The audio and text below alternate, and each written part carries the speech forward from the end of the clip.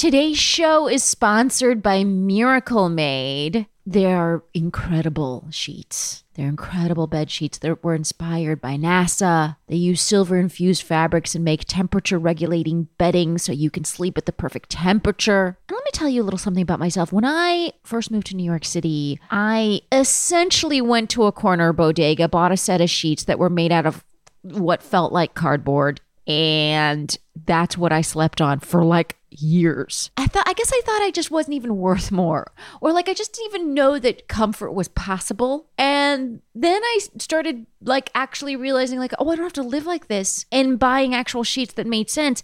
And truly the temperature regulating property of these NASA inspired sheets by Miracle Made are like the apotheosis of adult living. Like, you can live with comfort with temperature regulating. The funny thing is, I thought temperature regulating was just like something you had to just deal with your whole life. That there was no sheet that could help you with that. Your body just went through wild temperatures, and that just, sucked, and you had to just deal with it. But you don't have to deal with it because you can get Miracle Made sheets. They're self-cooling for better sleep. They're also, this one's really fun, and it's actually really important for my husband, they're self-cleaning because they're infused with this silver that prevents up to 99.7% of bacterial growth, leaving them cleaner and fresher 3 times longer than other sheets. And because of that, it's designed for your skin. So it stops the bacteria, so it doesn't clog your pores and it doesn't cause as much, breakouts and acne, which is a big problem for my husband. Since we started using Miracle Made, my husband has just had way less of the breakouts and the clogged pores. And like I said, they're just like luxurious. They're designed for a person who's graduating from the cardboard sheets of their youth.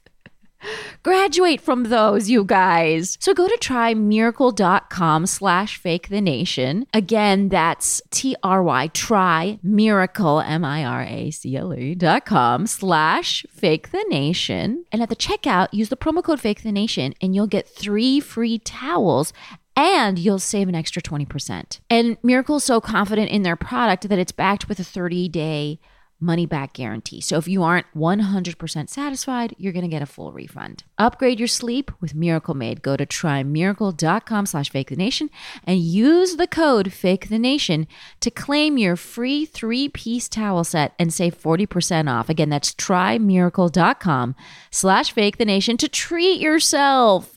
And thanks so much to Miracle Made for sponsoring this episode. And thanks so much to Miracle Made for regulating my body temperature at night with the sheets. I really love them. Ever wonder what your life would be like if you took a different path? Are you doing today what you envisioned you'd be doing 10 years ago? This holiday season, GH Mum Champagne has partnered with Vice to bring you personal stories of courage, belief in your dreams, and the determination to make those dreams a reality. So pop open a bottle of GH Mum Grand Cordon, get inspired, and celebrate your next victory. Visit ghmummvictory.com to see all 10 stories. That's ghmummvictory.com, and you'll see all 10 stories. Hello, this is Fake the Nation, where we talk about news, we talk about politics, and where we bring you great content. I am your host, Negin Farsad, and this week we're doing something a little bit different. And to help explain what we're doing, I'm joined by my friend and colleague and Fake the Nation regular and host of the Sporkful podcast on our sister network, Stitcher. You guys, it's Dan Pashman. Hi, Dan. Hey, Negin, how's it going? Congratulations on the birth of your baby that happened while you were after recording this. Probably. Yes. Unless she's still in there. We don't know. I just want to tell you that she is beautiful. She looks just like you and or your husband. That's amazing. Thank you, Dan. It feels so heartfelt to hear you say that. So, Dan, what we're going to do in this episode is we're going to actually air one of your episodes from the wonderful podcast, The Sporkful, which if people don't already subscribe to the show, you should absolutely subscribe because it's wonderful. Tell me about this episode. So the Sporkful is a food podcast, but we like to say that it's not for foodies, it's for eaters. And we do a lot of storytelling. We get into a lot of different issues that I think are kind of the same issues you often talk about on Fake the Nation, issues of identity and politics and all these things. So I thought I had suggested this episode for you and for your show because I felt like it covered a lot of the themes that you're really interested in. And really, it's really an immigration story told through the lens of food. It's about a chef named Yewande Komolafa who's based in Brooklyn, but she's originally from Nigeria. I don't want to give away too much of the story, but I'll just say that she came to the U.S. 20 years ago on a student visa, legally on a student visa, and then the school screwed up her paperwork, and she was left undocumented through no fault of her own, and chose to stay and live as an undocumented immigrant. And that affected her relationship with her identity, her identity as a Nigerian, her relationship with Nigerian food and the food that she was cooking in her work as a chef.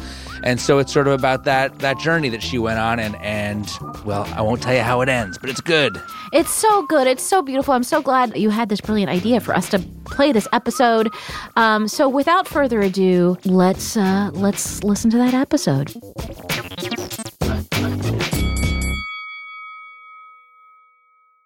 This episode contains explicit language. I had this idea that you couldn't really cook Nigerian food here in the U.S. Why? Why did you think that? I don't know. I was 16. I had no concept of where food, in Nigeria, if we were having chicken, we were grabbing it from the backyard and killing it. If we were having eggs, it was because the chickens laid them. So there was this very direct relationship to the food that we ate. And here I only saw grocery stores, and the things that I saw at the grocery stores weren't like anything I had ever seen. This is Yewande Komolafa. She's a chef and recipe developer living in Brooklyn. She moved to the U.S. from Nigeria when she was 16 to go to college. She came on a student visa, but then, through no fault of her own, she lost her immigration status. In an instant, she became an illegal immigrant. It was an honest mistake, but it was also a mistake that really severely affected my life. Yewande chose to stay here and work to become a chef undocumented. But that meant she couldn't go home, because if she left the U.S., she wouldn't be able to get back in. Now, she hasn't been back to Nigeria in 20 years. And in order to stay in the country, she's had to keep part of who she is secret. It made it harder to talk about being Nigerian, and it made it harder to share, my being Nigerian. Even cooking Nigerian food felt risky. Today on The Sporkful, Yewande sets out to answer some big questions. When you have to hide part of who you are, how do you connect with the taste of home?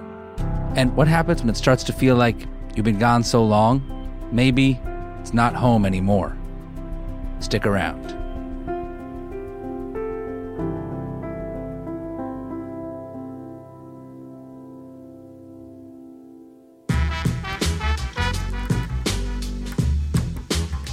This is The Sporkful. It's not for foodies, it's for eaters. I'm Dan Pashman.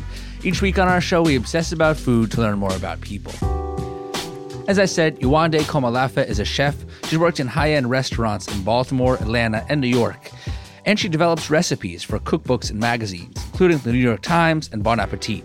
She's the kind of person in the food world who doesn't always get her name splashed across the cover, but when you make one of those recipes and it works, it's often Yewande or someone like her who tested and refined that recipe to make sure it would work. It's a job that requires a ton of organization and precision. Before we get to Yewande's immigration story, let's begin at the beginning. She was born in Germany to Nigerian parents. They moved back to Nigeria when she was very little, so she grew up in Lagos, the country's biggest city. Looking back on her life in Nigeria, a career in food seems almost inevitable.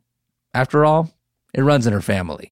My mom's a food scientist, so I remember growing up in test kitchens with her, testing recipes and using us as her little taste testers. I remember being surrounded by candy all the time because my mom worked for a chocolate company. And I just thought that that's how kids grew up, like surrounded by candy all the time. I remember making scones with my mom every Christmas morning. My dad would always make this like really big pot of fish stew. And that was like his thing. It's like, I'm making fish stew. My grandmother would cook and like have the whole family over, including my extended family. She had like a big outdoor kitchen. There were stories. I never met my dad's mom, but there were stories of her running a restaurant in her little village. So yeah, like women in my family always cooked. And I remember being really interested in food and thinking that I was also going to be a food scientist. And so when I signed up for college, I signed up to be a biochem major, but really hated chemistry. And then decided to go to culinary art school after college. So you started going down the road of food scientist, but you were sort of like, do you have anything with like less science and more eating? And like more eating or more, like more like cooler looking, more creative in that way. And so do you, like when you're working in the kitchen testing recipes, do you call your mom? You guys compare notes? We do. Yeah, it's actually one of our favorite things to do. It's a way that we bond now through talking about food. Because I haven't been back to Nigeria in a really long time, a lot of our conversations sometimes surround me trying to pull from memory, like encountering a food or a spice or a seasoning here and saying, I remember this from Nigeria. It tastes like this. Like, what is it called?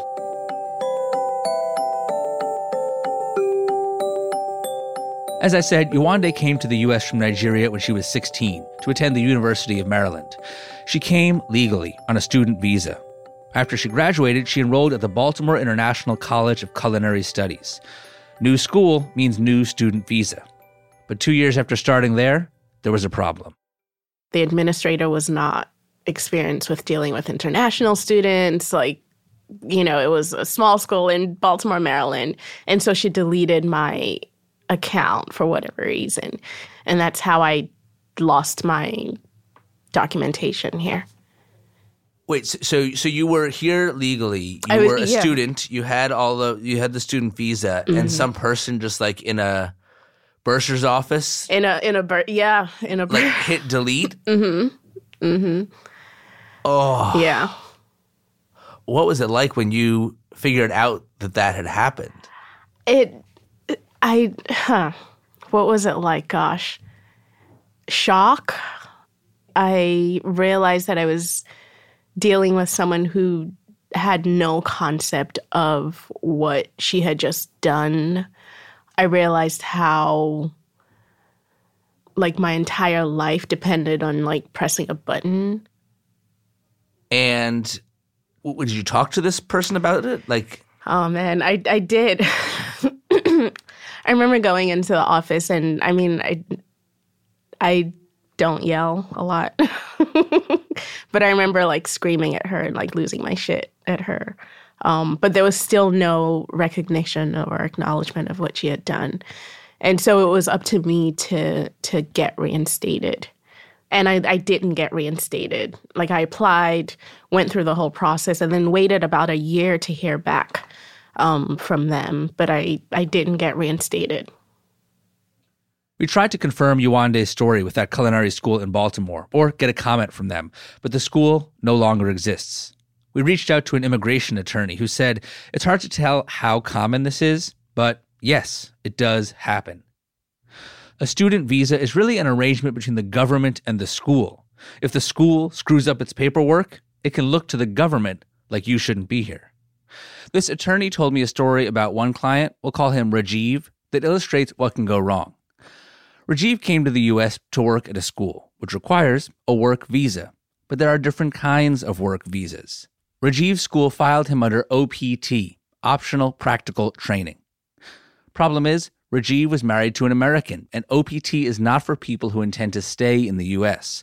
He needed an H-1B visa. Fortunately, this lawyer caught the mistake, Rajiv took it up with the school, and eventually he got his status changed to what it was supposed to be. But if that error hadn't been caught, then when he went to get his green card, months or even years later, the fact that he worked in the U.S. with the wrong status could have been enough to get his green card denied. One person's paperwork mistake could have set Rajiv's whole life on a different course. Like Yewande said, the touch of a button. At big universities, they have entire departments with multiple staffers whose whole job is to handle student visas. But at this place where Yewande went, they had one person who didn't really know what she was doing. As far as we know, that woman never faced any repercussions. And clearly the school had a lot of issues. In 2011, it lost its accreditation. They messed up Yewande's visa, and she essentially fell into a bureaucratic abyss that she couldn't crawl out of. So you stayed here and you were left undocumented. Yes. So I decided to stay because at that time, I felt like going back to Nigeria was not really the option that I wanted to pursue. I had all my legal documents because I came here legally. I was still able to work because I had a social security number and I had a driver's license. I was still able to sort of be legal here, but I just couldn't leave the country. And if I left the country, it meant that I wouldn't come back at all. Yewande felt like she had come to America to pursue her dream of a career in food, and she wasn't ready to give that up. So she threw herself into her work. She spent long hours in high-end kitchens, cooking mostly French and American dishes. I took a huge break from Nigerian food, and I wasn't really interested in cooking. I really was eager to learn about the food of the country that I was living in and get exposed to other cuisines. Meanwhile, Yewande was navigating life in America as an illegal immigrant. It made it harder to talk about being Nigerian, and it made it harder to share, like my being Nigerian. So to move ahead in her career, Yewande ended up cooking less Nigerian food. To stay in the country, she had to talk less about where she came from. In other words, without even fully realizing it, she had to act less Nigerian. She went on like this for more than 10 years. Her parents were able to come here to visit, and her brother moved here, but she couldn't go there. Finally, it caught up with her. I couldn't go back to Nigeria for so long. And the one thing that I knew I had was food. And so exploring Nigeria and exploring my memory of it, the safest place for me to go was food. Yewande decided to try to recreate some part of Nigeria in her kitchen. So she started gathering the staples. Now, traditionally, a lot of Nigerian dishes start with a base sauce of bell peppers, tomatoes, onions, and habanero chilies. There are also a lot of funky, fermented flavors that come from fermented fish and fermented locust beans. That funk is a real hallmark of Nigerian cuisine. It's the kind of thing that, if you're not accustomed to it, it can take some getting used to. But if you grew up with it, you can't live without it. Yewande made cassava. It's also known as yuca. It's a starchy root vegetable, somewhat similar to a potato. She also cooked lentils, plantains, and papaya. It was a very private thing. I think a lot of it had to do with like the fear and anxiety surrounding not being able to go back. And so when I did cook Nigerian food, it was always at home and like the privacy of my own kitchen. And if anybody was coming over, like that's what they were going to have. But it wasn't really something that I wanted to cook at a restaurant or wanted to share with like the larger world. Around the same time that Yewande was reconnecting with her Nigerianness, she was reminded of just how dangerous that could be for her. I should say Yewande is black, and she started dating a white guy, an American. One time we were in Marfa, driving through Marfa. In Texas, and we got stopped by an immigration officer because it's really close to the border. And I was like, this is it. My life is over. And Mark's just like, don't say anything. Like, let me handle it. To me, like, law enforcement is like, speak only when you're spoken to. Like, don't make jokes with them. But when Mark relates to them, it's just like, oh, yeah, it's that guy. And, you know, the officer comes and he's like, what are you guys doing here? Mark's like, we're just driving to this ranch. Our friend owns a ranch right there on the border. And he's like, oh, yeah, I know that ranch. And they start talking about this place. And, like, the whole time I'm just, like, sunglasses on. Like, don't even look at him. Don't say anything. And he let us go.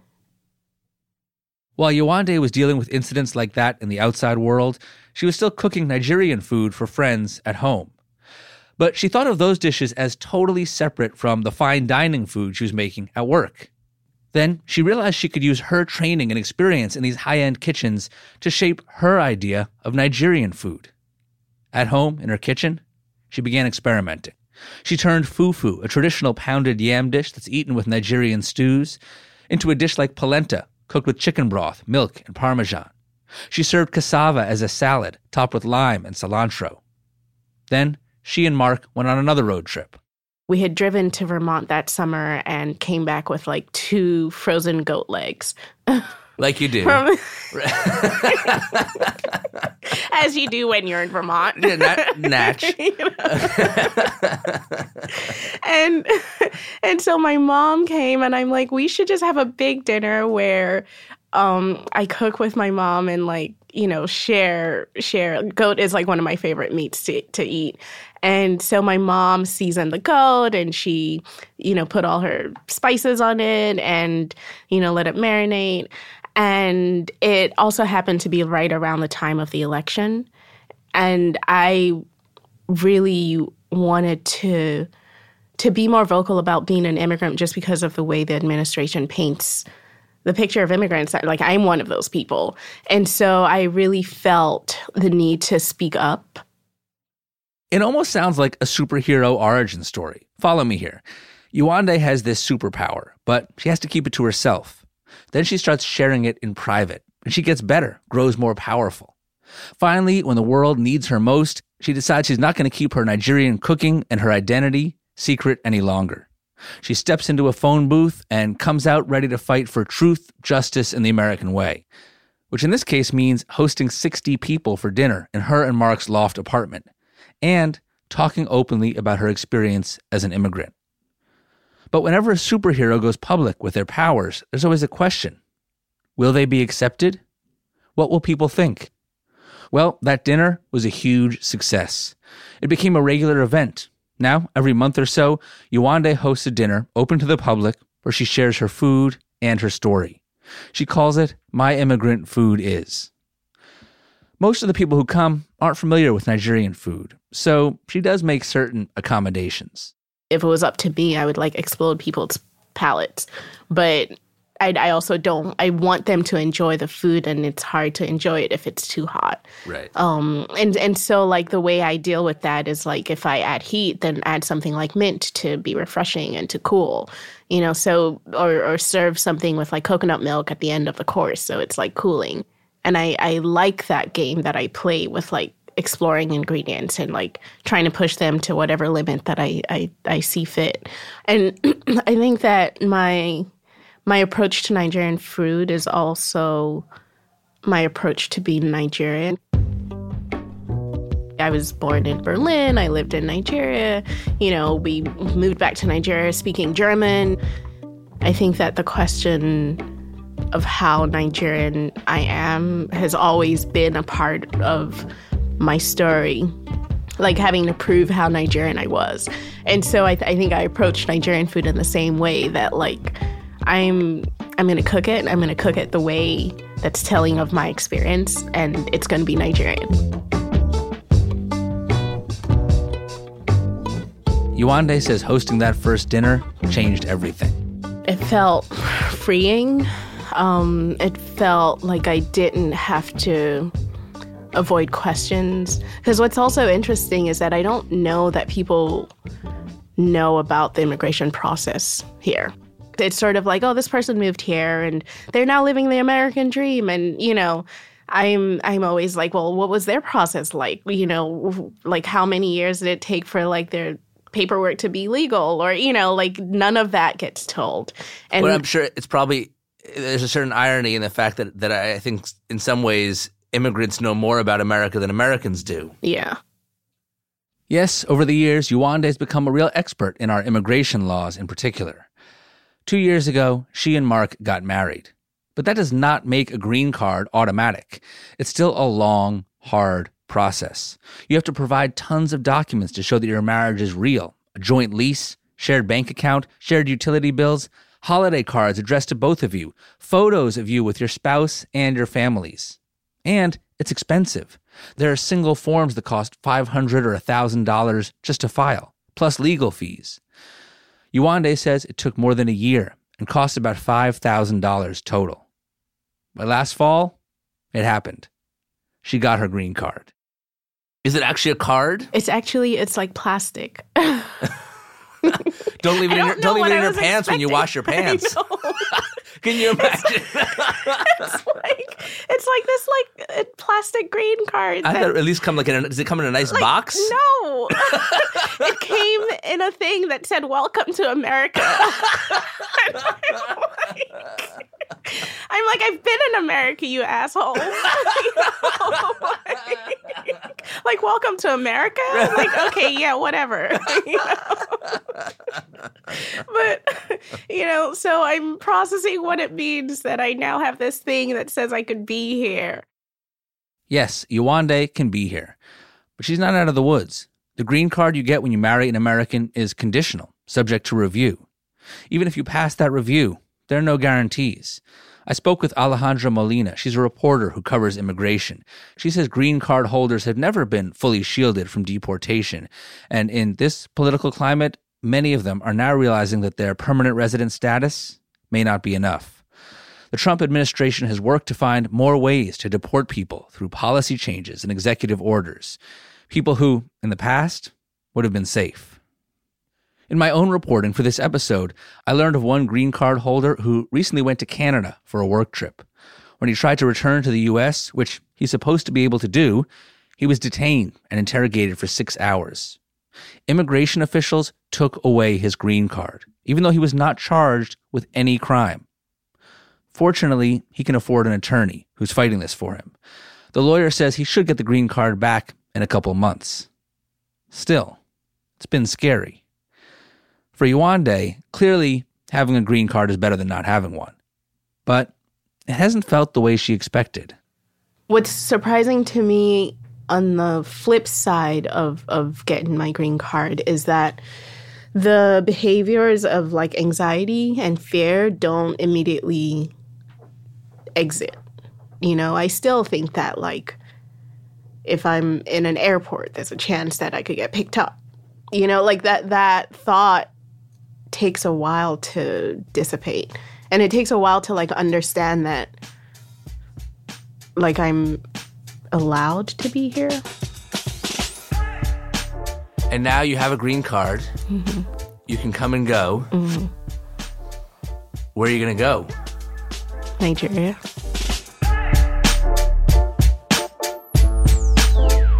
Coming up, Yewande's trip back.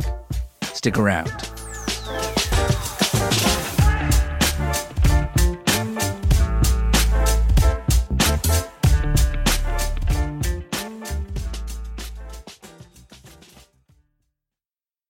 Oh, hey guys, it's Nagin again. We're going to take a quick break from the episode to tell you about the sponsors we have lined up this week.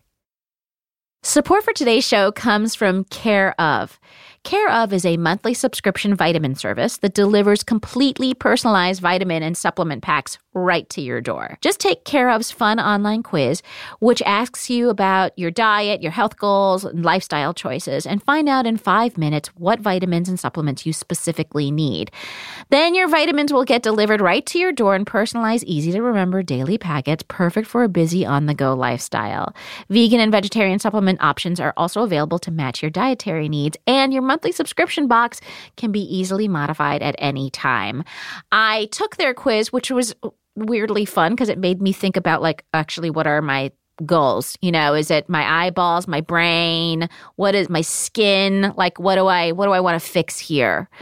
They do come in personalized packets with your name on them. What they don't mention in the ad is that they also have like little like fun facts or like inspirational quotes. And for some reason, I love those. I live for those every morning. I've been doing prenatals and probiotics, and that's worked out really well for me. And I'm excited to move into a new phase where I'm going to make my skin glow. You guys, that's the next. That's going to be the next goal for me. So for 25% off your first month of personalized Care Of vitamins, visit takecareof.com and enter FAKE. That's takecareof.com, promo code FAKE. You get 25% off your first month of personalized Care Of vitamins. Let HelloFresh take the guesswork out of meals week after week. With 3 plans to choose from, classic, veggie, and family, HelloFresh's meal kits make dinner easy. No more having to plan dinner, spend money on takeout, or worry about gathering ingredients week after week. Get that time back to do more of what you love. Because HelloFresh's easy-to-follow recipes and pre-measured, responsibly obtained ingredients are all delivered right to your door in recyclable, insulated packaging, all for less than $10 per serving, with free shipping. I know it sounds like a lot of great things in one service. It is. I totally love getting this service because it makes me feel like you don't have to deal with all the ingredients buying, which I feel like is a big hurdle in cooking. It also has a beautiful, easy to follow recipe that you just put everything together. It makes you kind of feel like a little Martha Stewart at home, which I never feel like. I feel very inadequate and awkward in the kitchen. HelloFresh takes that feeling away from me. It's easy to manage. You can choose your delivery date to match your ever-changing schedule and even pause deliveries for when you're on vacation. And you're not going to spend all night in the kitchen because the recipes take like 30 minutes, basically. And for a total of $60 off, that's $20 off your first 3 boxes, visit HelloFresh.com/fake60 and enter code FAKE60. It's like receiving 6 meals for free when you go to HelloFresh.com/fake60 and enter the code FAKE60. And let's get back to the episode. A couple months ago, Yewande spent 2.5 weeks in Nigeria with her family and her husband, Mark. They flew to Lagos, Nigeria's biggest city, where her family lives. I caught up with her a few weeks after she got back to New York. What was really weird to me was that I got on a plane and that was taking me out of the U.S. And it wasn't eventful, it wasn't dramatic, and it was kind of disappointing. I don't know what I imagined, but I wanted it to, is that how people do it? They just get on a plane and go to another country? Is that what happens? And you made it back. I did. I made it back. I was let back into the country, which was kind of awesome. I'm still kind of wrapping my head around it, that a little plastic green card was enough to let me back in, Well, describe that moment to me, coming through customs. We got global entry because I was kind of skittish and I just didn't want to really... That's like TSA pre-check, but for international. For international travel. So, I had to interact with a machine, which for me was a lot easier than talking to a customs officer about why I was coming back or whatever question. I don't know what questions they ask when you come back in the country, but... I have this image of you going up to a guy and him being like, what was the purpose of your visit overseas? And then it's 3 hours later, you want to still explain. I'm like, really? Do you want me to get into that? You have no idea. So Yewande and her husband, Mark, were able to get in and out of America without an issue. But something interesting did happen when they landed in Lagos. Remember the story of the immigration officer in Texas who pulled them over? Yewande talked about how, in the U.S., Mark's able to relate much more easily to law enforcement. But when they arrived in Nigeria and tried to leave the airport, Yewande found that power dynamic in their relationship had flipped. I'm not even sure what office the guy held, but he was like, you don't have this yellow card. He was talking to Mark. And I looked at the guy and I was like, you know what? This is my first time back in 20 years. So, you better bring a fucking band and, stop asking us for, this stupid yellow card, And finally, it was okay, fine. We'll give you $10 and, let us go. And he's like, okay, fine. But, in that situation, if it was here, I would not have said a word. So they got out of the airport, met up with Yewande's parents, all good. Then they went out to eat. This would be Yewande's first bite of Nigerian food in Nigeria in more than 20 years. There was a dish called nkobi. It's a cow foot that's cooked until the tendons are really soft and then it's pulled off the bone and tossed with a palm oil and shrimp and locust bean, just very intense flavors. And it makes a kind of sauce or to coat it. And then the color is also just bright orange when it comes to the table. And I Like tasting that dish just felt like, oh wow, like I'm in Lagos, you know, like I'm here.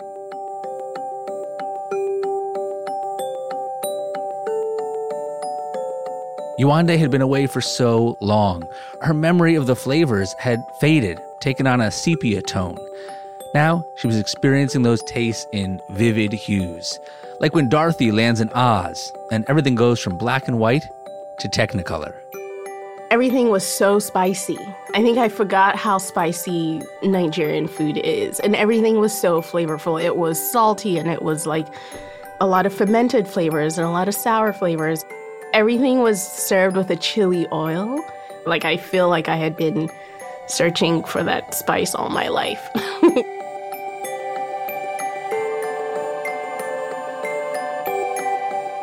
Before this trip, Yewande talked about trying to balance the spice in her Nigerian cooking, using mint or coconut milk.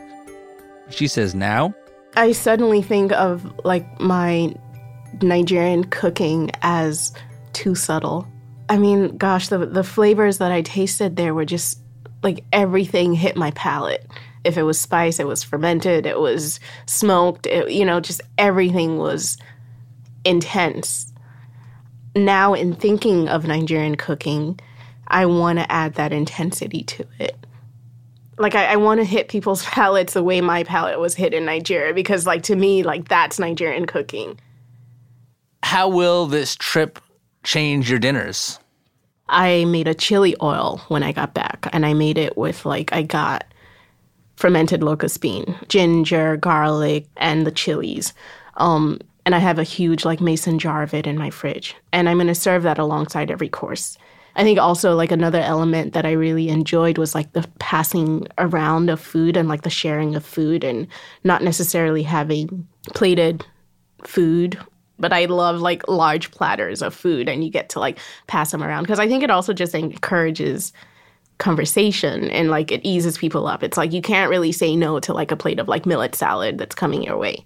You can, but I say don't say no to that. Yewande will judge you, is what she's saying. Totally. I can see you from the kitchen. After talking about all that amazing Nigerian food, I really wanted to go to Yewande's next dinner. But it was the night of my daughter's birthday. So our friend Rachel Bongiorno went instead. Yewande estimates that only about 10% of the people who come to her dinners have a lot of familiarity with Nigerian food. So the big question was, how would people react to Yewande's new, more intense flavors? Yewande and Mark welcomed everyone. So there's no seating arrangements. Yeah, so feel free to seat yourselves. There's a Hungarian rosé that a friend of ours imports. Do you guys want to talk about the soup? The soup is a mango consommé.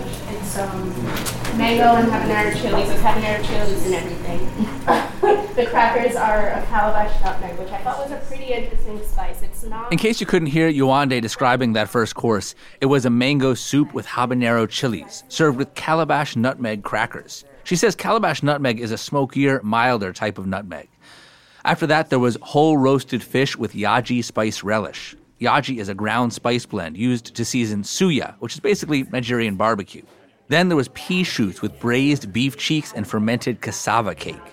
And for dessert, roasted pineapple and salim pepper ice cream. Salim pepper is a type of black pepper found in parts of Africa. After the meal, Rachel talked with the diners, and pretty much everyone said the same thing. The food was really spicy. And that's what they loved about it. It was unexpected because you didn't necessarily taste the spice initially. It was a few seconds later, and it really brought the dishes together. I mean, I'm a professional chef, and I've been in the industry for 20 years, and I still was kind of yam, cassavas, stews, right? Dried fish. I don't really know. It's a part of the world that I don't really know deeply. The flavors of Yewande's food have definitely become bolder since she came back from Nigeria, which I love. It was amazing before, but it's just so much more now since she got back, and I'm super excited about it.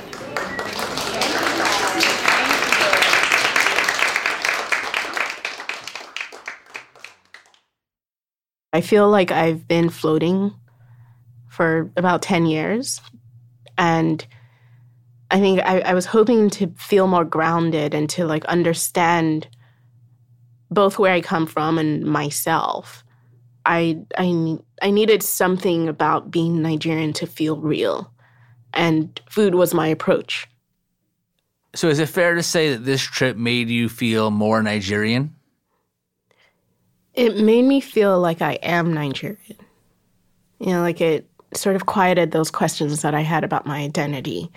And it made me feel like no matter how long I spend away from it, or no matter how far away I am from Lagos, that it's mine.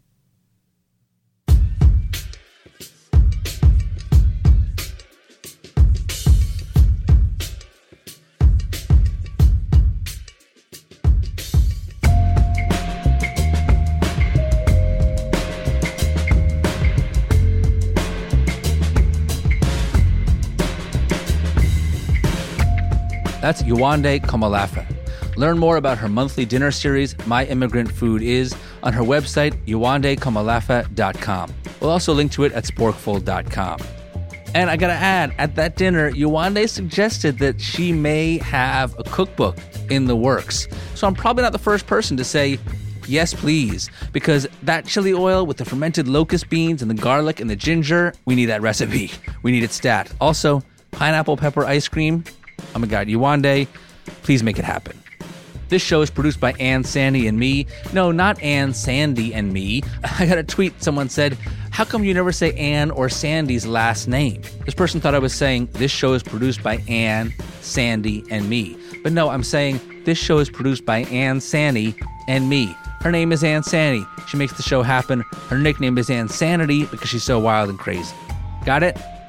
Aviva de Kornfeld is our assistant producer. Rob McGinley Myers is our editor. Our show is mixed by the Reverend John Delore. I always wanted to say that. All the Cool Kids podcasts were always mixed by the Reverend John Delore. And I was like, who is this guy? He must be the best mixer there is. And now he's mixing the Sporkful. Doesn't my voice sound so much better? Additional production by Rachel Bongiorno. Music help from Black Label Music. Until next time, I'm Dan Pashman. And I'm Jason Carver from Albany, Georgia, reminding you to eat more, eat better, and eat more better.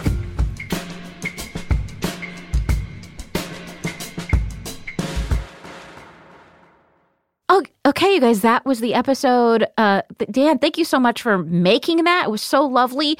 Do you have a recommendation for another episode if people wanted to follow it up with something else? Yeah, sure. If you want to check out the Sporkful feed, it's wherever you get Fake the Nation. You can get the Sporkful. And we did an episode in December called A Brief History of American Barbecue. It features culinary historian Michael Twitty, who wrote this extraordinary book where he traces his own DNA and also sort of the DNA of Southern cuisine all the way back to Africa, and shows how so many of the foods that we think of as being classic Southern foods, including barbecue, have actually been informed by African and indigenous traditions.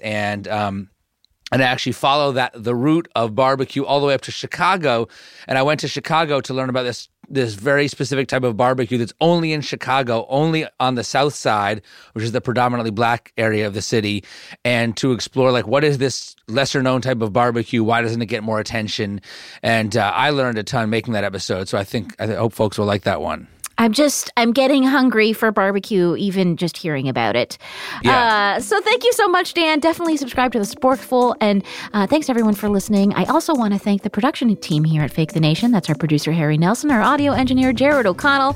Gabi Alter wrote our theme music, and Lily Fleshler helps out with research.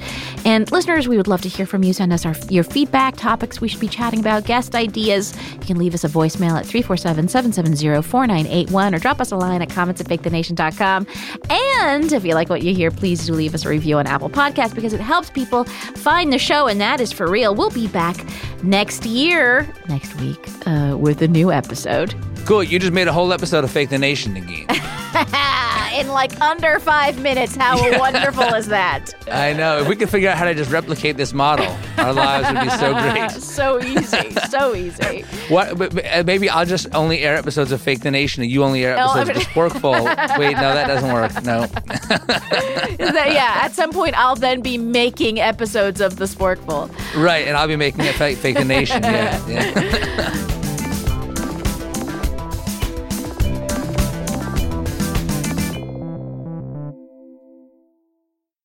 wonder what your life would be like if you took a different path? Like, are you doing today what you envisioned you would be doing 10 years ago? This holiday season, GH Mum Champagne has partnered with Vice to bring you some personal stories of courage, belief in your dreams, and the determination to make those dreams a reality.